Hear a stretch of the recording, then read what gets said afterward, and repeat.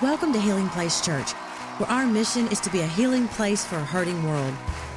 We hope to enrich your life through reaching, serving, giving, and building.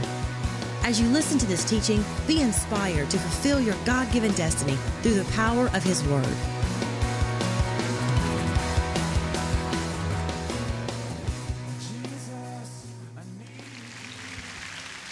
You have your Bibles. Turn to the book of Romans. I hope you bring your Bibles to church.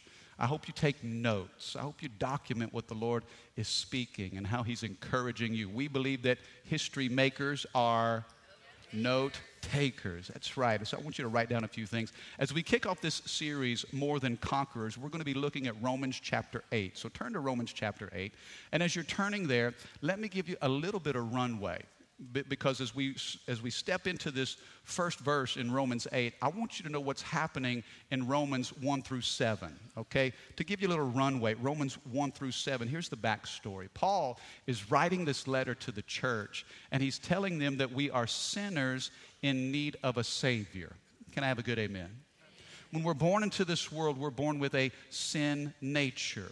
We're not good people who occasionally do bad things, but by nature, we're bad people who occasionally do good things. And left to our own choices, we can make a mess of things. How many of you know you either were a mess, you are a mess, or you're one bad decision away from making a mess? Everybody say, thank you, Lord. And so Paul recognizes that. He says we are sinners in need of a Savior, and he talks about salvation as something that we receive by grace through faith. It's not something we earn. It's not something we achieve.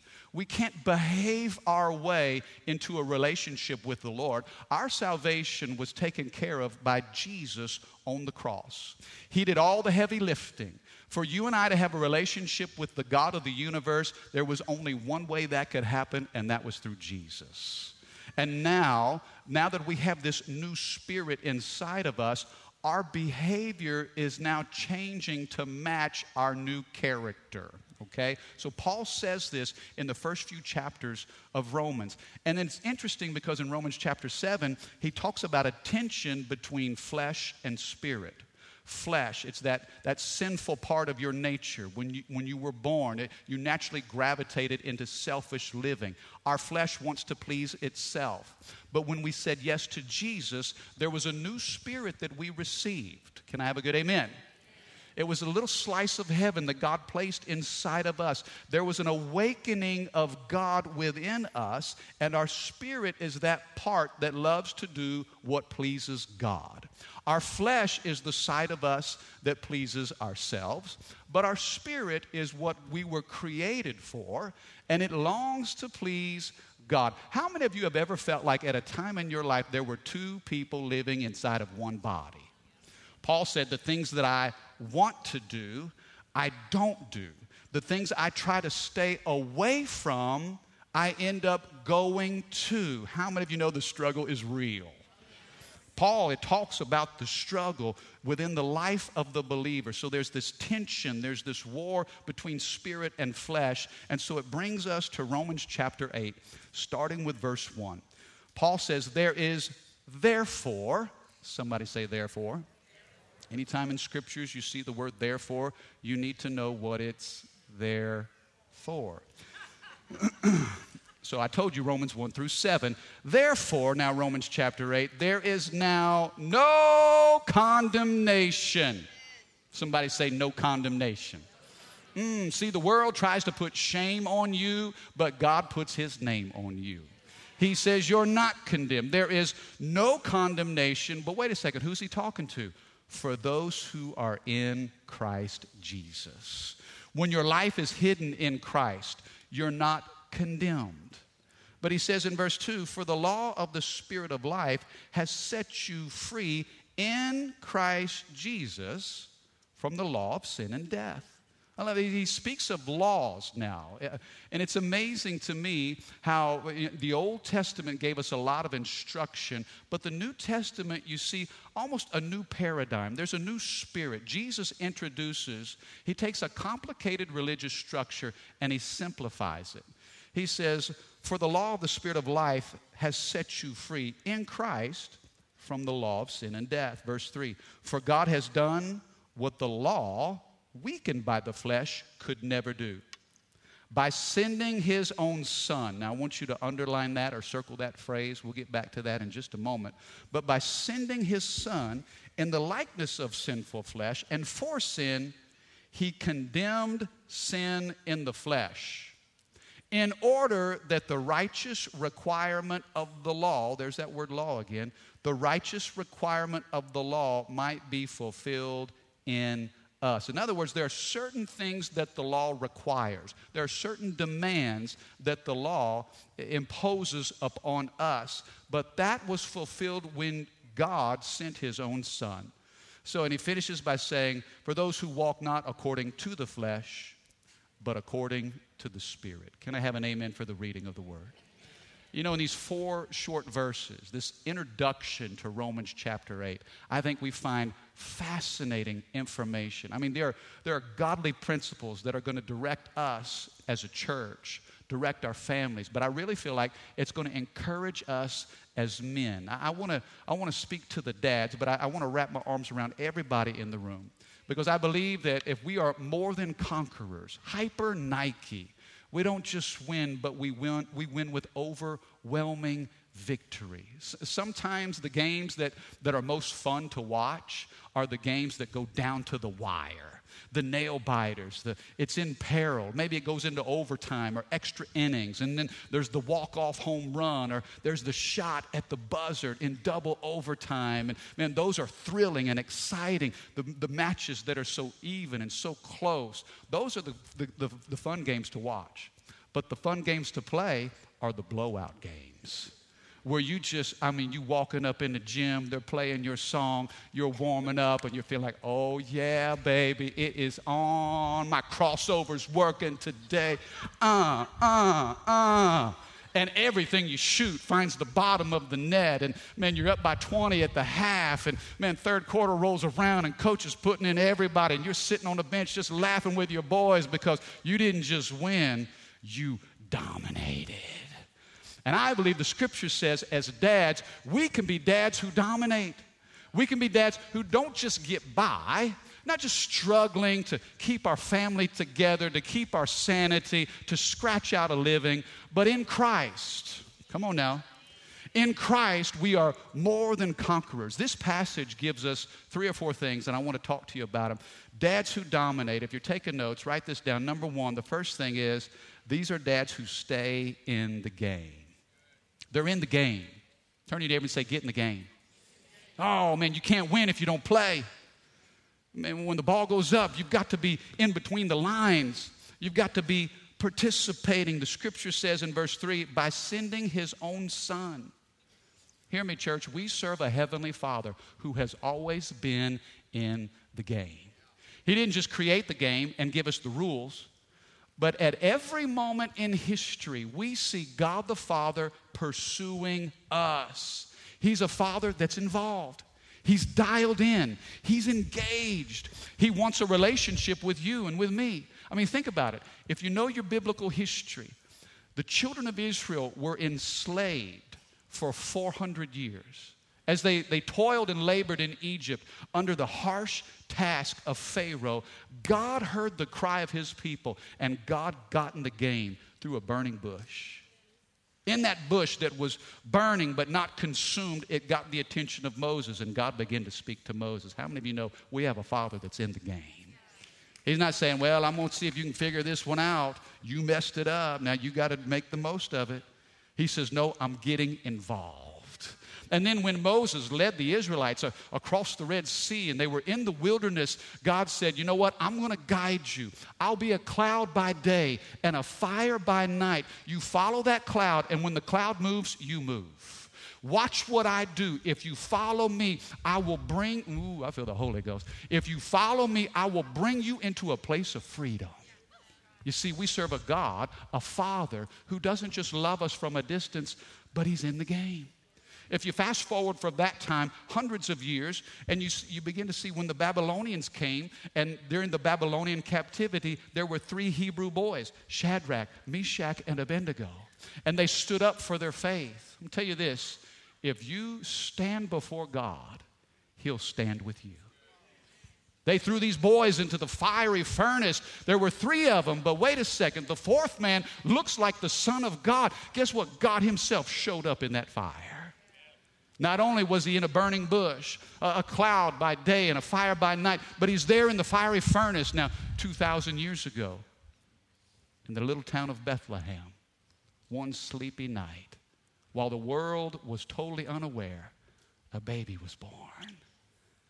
God is in the game. He says, you know what? It's not, man can't fix this one. I'm going to get involved now. When it came to the issue of our sin, He didn't leave it to a man. He became man. Come on. And when He laid down His life and he picked it up again 3 days later and ascended into heaven, you say, well, where is God now? Well, He gave us the Holy Spirit. On the day of Pentecost, He poured out His Spirit upon 120 believers. And from the beginning of time until now, we have always served a God who has been in the game. As dads, He challenges us to do the same. Now, I'll be honest with you. When it comes to the dad scorecard, I don't always do well. Men, sometimes we get busy, do we not? I mean, we're working. We're laboring. I mean, part of our responsibility to our family is to resource our family. We are providers. But sometimes I get in a mode where I get busy, I get preoccupied, I get distracted, and things are happening in my home, and I've got to be conscious to dial in. I've got to not just get in the game, I got to stay in the game. How many know it's easy to check out? And some of you, maybe your dad was an absent father. And so for you to be in the game as a dad, you don't even know what that looks like. Maybe you've never had the example set before you. Your dad was not involved, totally disconnected. Maybe he was hurt by his father or his grandfather. And so for generations now, dad has been absent. He's been emotionally checked out. You see, the devil will do everything he can to keep you on the sidelines. Come on now. We live in a world that's trying to push dad out. But God is saying, Dad, I have called you. I have anointed you. I have positioned you. I have put you in the game. And when dad's in the game, how many of you know there's a difference? I got to stay dialed in. You know, something when my kids were small, I thought about this week. When my kids were small and they were talking to me, if I didn't look at them, they would take their little hands, put it on my cheeks, and turn my face toward them and go nose to nose. Come on, how many of your kids have done the same? I'm sharing something with you. It's so important. Look at me. Look at me. And we would go nose to nose and eye to eye, and their hands would be on my face, and they wanted me to share and experience what was most important to them. Fellas, if we're going to dominate as dads, we got to be dialed in.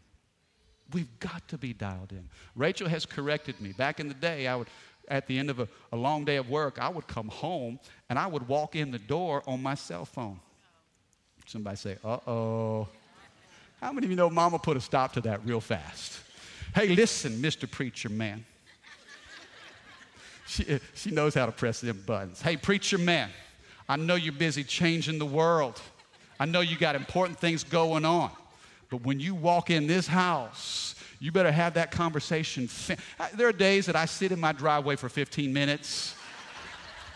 Okay, okay, I love you. God bless you. I got to go now. When I walk in my house, I want my wife and my children to know that they're the most important things to me. Get in the game. You see, proximity creates passion. When I'm close and I'm involved, I'm passionate. See, but sometimes distance creates distortion. And our distance could be misinterpreted. Our kids may think, well, Dad doesn't care. Dad's not around. I know Dad's super busy. I don't want my kids to ever feel like that I can't press pause on what I'm doing to pay attention to what's important to them. You know, my dad growing up. And I used to think, because my whole world was sports. It was basketball, baseball, football, whatever the sport was, man, that was life. I would eat, sleep, drink, breathe it. And I thought my dad loved sports as much as me. It wasn't until later in life that I realized, wait a second. Because my dad was at all of my games. We would throw the baseball in the backyard. We would shoot free throws. I remember I would have a free throw contest with my dad, and man, he would just wear me out until the day that I beat him. How many know that's a big day right there? And then all my friends knew, and Mama knew, and everybody knew that Daddy went down that day. And I just thought that my dad was so into sports. It wasn't until later in life that I realized, wait a second, my dad doesn't have an athletic bone in his body. I called my dad up and said, hey, Dad, did you see the LSU baseball game? Man, extra innings. It went to the bottom of the 11th. We won on a walk-off. He's like, well, who scored the touchdown? Dad, baseball is home runs. Football is touchdowns. It never dawned on me that he didn't really care a thing about sports. Guess what? He cared about me. And because I love sports, my dad loved me. Guess what? He put himself in the game. Sports was my world. It wasn't his world. But you know what he did? He jumped into my world and owned it like it was his. See, when we get in the game, we listen. Dads that are in the game, they ask questions. They adjust their schedules. They're intentional with their time. How many of you know our kids are growing up fast? Oh, my goodness. These moments, they don't last. Make the most of the time that God has given you. If you dial into your kids when they're young, they'll dial into you when you're old. And guess what? Your kids are picking your nursing home. Mm-hmm. And I said in the first service, your funeral home as well. The Bible says God sent us Jesus, his own son. God has always, at every moment in history, been pursuing us. We serve a Father who's in the game. Now look at what it says, verse 1. He says, there's therefore now no condemnation for those who are in Christ Jesus. Dads who dominate not only stay in the game, but number 2, be a coach and not a referee. You see, there's no condemnation. Now you say, Mike, what are you talking about? You know, a referee has one responsibility, and that's to the rules. Referee only cares about the rules. His whole purpose is to enforce the rule. And thank God for refs. You need rules to play the game. But we need more coaches. We need dads who are coaches. They understand the rules, but they're more committed to the players than they are to the rule book. Come on now. You see, a ref wears the stripes and blows the whistle every time there's a foul. A coach will see a foul and call a timeout. Hey, come over here. Now let me help you. Let me instruct you. The ref only wants to catch you doing wrong, but a coach will help you do what's right. And as dads, come on, if you believe that, put your hands together.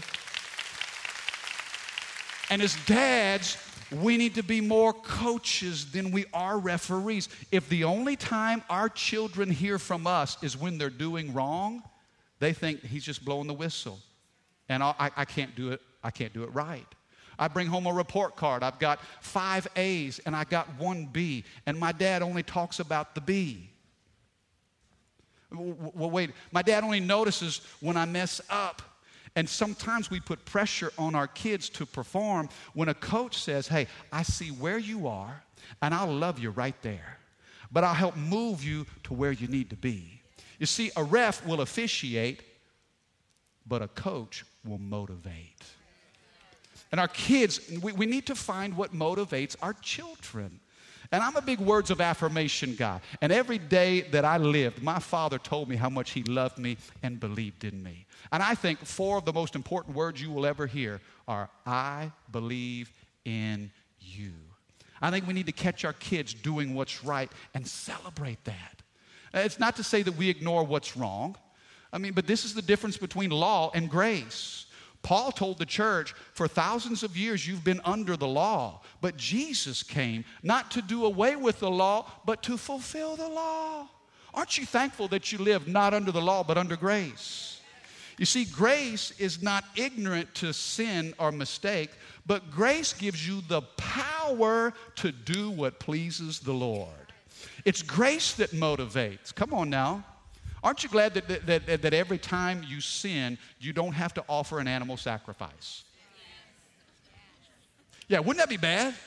If every time I sin, just me, I'm not talking about you, but if every time I sin, I had to offer an animal sacrifice, I mean, there'd be like cats missing. Come on, somebody. Where'd little Fifi go? Oh, I had a bad night last night. And that, look, if you love cat, all the cat lovers, please don't send me a nasty email. God bless you. Everybody say, God bless. Little Fifi. I just don't like cats. Thank God we don't have to offer a goat or a bull or a ram or a calf. There had to be the shedding of blood. There was requirements. God gave Moses the 10 Commandments, and those 10 Commandments became 613 laws. And out of those laws, then man made things like over 2,000 rules and regulations. That's a lot of do's and don'ts. But then here comes Jesus, and he simplifies everything. He says, if you'll love God and you'll love people, that's it. Love the Lord your God with all your heart, all your soul, all your mind, and all your strength, and love your neighbor as yourself. If you can just do those two things, you have fulfilled all the law and all the prophets. You see, God took a religious system that was complicated, and he simplified it. And then he gave us a thing called grace. And he says, now you are not condemned. There is therefore now no condemnation. Let's be coaches. And let's put the whistle down. I mean, no, don't get me wrong. In parenting, we have to discipline our kids. But there's a difference between punishment and discipline. Punishment says, you need to pay. Discipline says, you need to grow. See, my dad, and I told you this, he was a teacher for over 30 years. And literally at my house, we had what was called the Board of Education. I promise. It was about 3 foot long and it had a rubber handle so he could grip it. Little red schoolhouse painted on it. It said the Board of Education. And there were many times that Board of Education met my seat of learning. And Dad would say, son, we need a little powwow. Dad would go, pow. I would go, wow. Now, Mama, your spankings never hurt. Never. I'm sorry to tell you this. You beat us with a fly swatter, it didn't hurt. But when you told us, do you want me to tell your father when he gets home? Then it kind of hurt a little bit. Dad was the enforcer. But listen, I knew that my dad loved me. And so discipline came out of love. Are you with me? Be a coach and not a referee. Let me read this to you, verse 4. The Bible says the righteous requirement of the law might be fulfilled in us. Here's the third thing. For dads who dominate, not only is it for us to stay in the game, to be a coach and not a referee, but number 3, I want you to know there are no tryouts necessary. You don't have to try out. Some of you, I just feel by the Spirit of God, I want to minister to a few of you right now. Because some of you, your whole life, have been under the pressure to perform, to get the love and approval that your heart longs for from your Father. And maybe it was, if you jump through enough hoops, if you can make enough money, if you can make the good grades, if you can keep the clean room, if you can stay out of trouble, if you did enough, then you would earn the approval that your heart has always longed for. And can I tell you this? In the kingdom of God, you do not have to try out. There is no performance. When it comes to salvation, Jesus did all the work that was necessary. He did it all. And so what do? We simply receive. The Bible says that all the requirements of the law were fulfilled by Jesus. You know what's fascinating to me is that when Jesus was baptized at the end of Matthew chapter 3, this is before he started his earthly ministry. He had never performed a single miracle. He had never taught a single sermon. He had done 0. Up until this point, he was simply a son. and we was baptized by John, he comes up out of the water. And we hear these words from his father. This is my son. The son that I love. In him I am well pleased. Jesus hadn't done a single thing. This is my son. That's identification. The one that I love. That's validation. I am well pleased in him. That's affirmation. Do you know you can get identification, validation, and affirmation from your Heavenly Father? And it doesn't matter what you've done or what you haven't. See, the Bible speaks of a father that had two sons. There was an older brother who worked, but a younger brother that took his inheritance and rolled. It's the story of the prodigal. And after he had wasted all of his money on crazy living and poor decisions, the thought finally hit him, wait a second, I had it better back at my father's house. So you know what he did? He said, I got a great idea. I'll go home, but I'll say, Dad, I'm not even worthy to be your son. Just make me a servant. If I can just serve and work for you. Working for you is better than playing out here.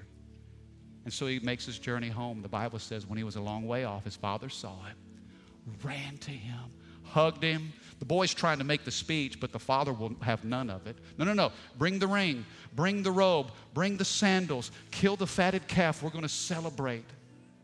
And here this son is, in all of his mess, receiving the love of his father. Hear me, church. You are a son by birth and not by worth. Can I say that again? What makes us sons and daughters of God? It's by birth. We are born again. It's not what we've earned. It's not the mistakes that we've made or how much scripture that we know. None of that even matters. Let me tell you, I'm going to set some people free today. When you're in Christ, you have nothing to lose, you got nothing to hide, and you've got absolutely nothing to prove. Not a single thing to prove. No tryouts necessary. 189 times in the Gospels, the Bible refers to God as Father. Do you know that? Almost 200 times. If there's any picture that God's trying to paint for us on who He is, it's the picture of a father. So is there any wonder why the number one target of the devil in the earth today is to destroy Dad? Because the enemy of your soul knows this, that if he can ruin your relationship with your earthly father, then he can hurt your perception of your heavenly Father. Some of us have a hard time relating to God as a father because maybe we were abused. Maybe we could never earn that approval. Maybe we were neglected. Maybe your dad was so passive he was not even involved. And so to say God is a father, it's hard for you to embrace that because maybe your earthly father wasn't what you needed him to be. Hear me. God is not the reflection of your earthly father. He is the perfection of your earthly father. God is everything you've ever wanted in a dad and so much more. That's who God is. And we call him Father. And he says, you don't have to try out. You don't have to be good enough to be on my team, to be in my family. Maybe your family tree is all messed up. There's another tree. You can come through another tree. It's called the cross. And dads who embrace Jesus, the unconditional love of a heavenly Father, those are dads who dominate because they know how to give love to their children. Do you believe that today? You know, if I can close this in any way, here's the last thing I want to give you. Dads, if we're going to dominate in this whole thing called life and parenting and family, we got to be committed to the playbook. We got to be committed to this playbook right here. We got to know the plays. God's calling a play. He's given us the game plan right here. If we'll make a commitment to this book, if we'll know the scriptures and plant those things in our hearts, if we'll surrender to the principles of God and stand on the promises of God, if you're committed to the playbook. I've read the back of the book, and I know how this thing turns out. God's saying, maybe you've lost a few battles, but you're going to win the war. Maybe you've come up short in a few games, but the season's not over with. The championship has yet to be played. And as men, if we will commit to the playbook, we'll dominate in life. You know, I couldn't help but think of my own father as I studied for this message. And he grew up in a home where his dad had absolutely nothing to do with him. My grandfather had absolutely nothing to do with my dad. Not one time did my dad ever hear his dad say, "Son, I love you. Son, I'm proud of you." Not a single event, activity, or experience that my dad was a part of, his dad was never there. His dad was never there to affirm him. In fact, their family was so broken and so dysfunctional. My grandfather kind of ran around on my grandmother, and he was involved in other relationships.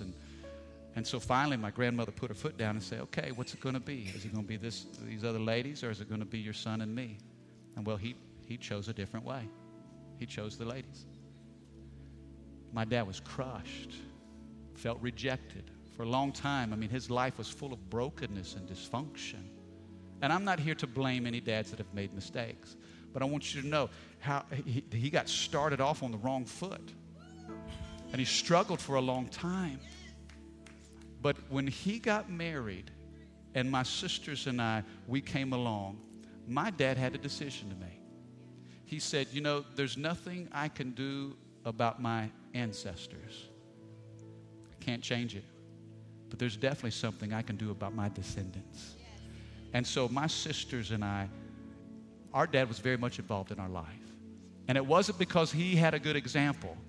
It's because he made a decision that whatever happened in the past, that stuff's going to end with me.